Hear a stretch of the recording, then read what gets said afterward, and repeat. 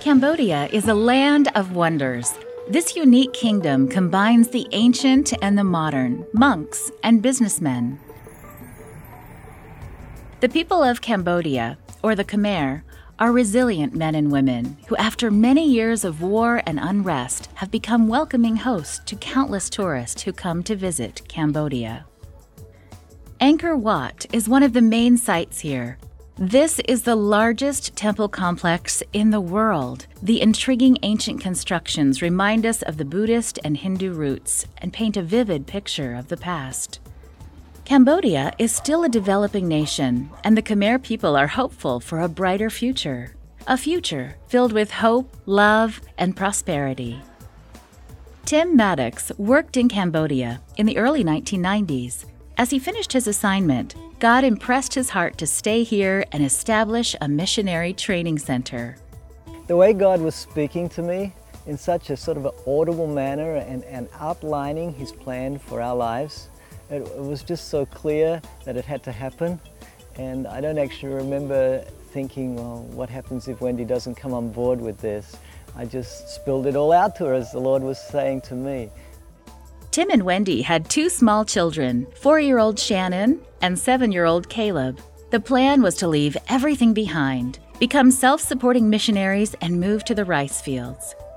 Tim's vision was to dedicate his life to help the Khmer people rebuild and prosper. But what would happen once their small savings were gone? Was God really calling them to service in such difficult conditions? I was shocked, I was confused. I was like rebellious, I guess. I didn't want to accept that this is what God wanted. It just seemed all too strange. Tim and Wendy loved their children and worried about their future. There was a lot at stake. The calling that God gave us was an incarnational calling, to live like the people.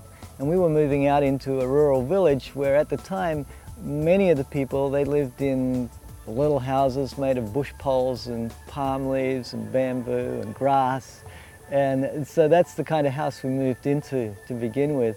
And as we contemplated this, moving from our large brick house that we were living in the town out to this little thatched house, it was difficult. Wendy had a lot of questions in her mind. Unlike Tim, she did not hear a clear calling from God. She didn't see wide open doors or a smooth way ahead. She was uncertain how long they could pursue their missionary endeavor. But suddenly, something caused her to completely change her perspective. But God sent a letter with some money from someone who we didn't know anyone by that name. It was like an anonymous kind of name that had been put on there.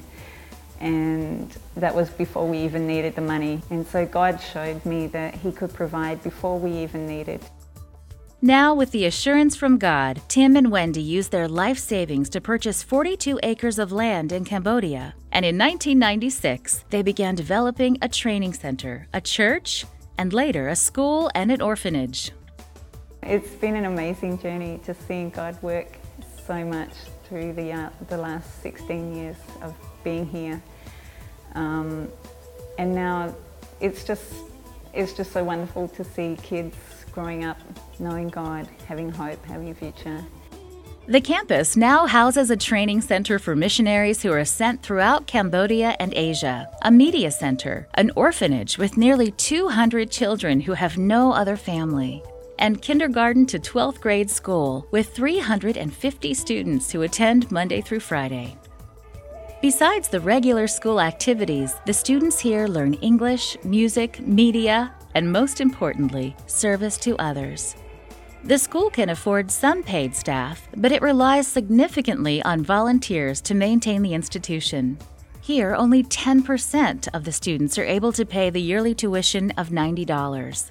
The orphanage children receive free education. Staff kids also attend free, and many little ones from the village study for free as well. They would simply not be able to attend school otherwise. This community is thankful for these rare opportunities, and Cambodia as a country benefits from loving parents like Tim and Wendy. As Sabbath comes, the children and the local villagers pause to reflect on God's many gifts. They come together to sing songs and fellowship together. What they see and learn here brings heaven a bit closer to home. And many of them have accepted Jesus as their only Savior. Please pray for missionaries around the world, people like Tim and Wendy, who dedicate their time, energy, and lives to serve others as Jesus did.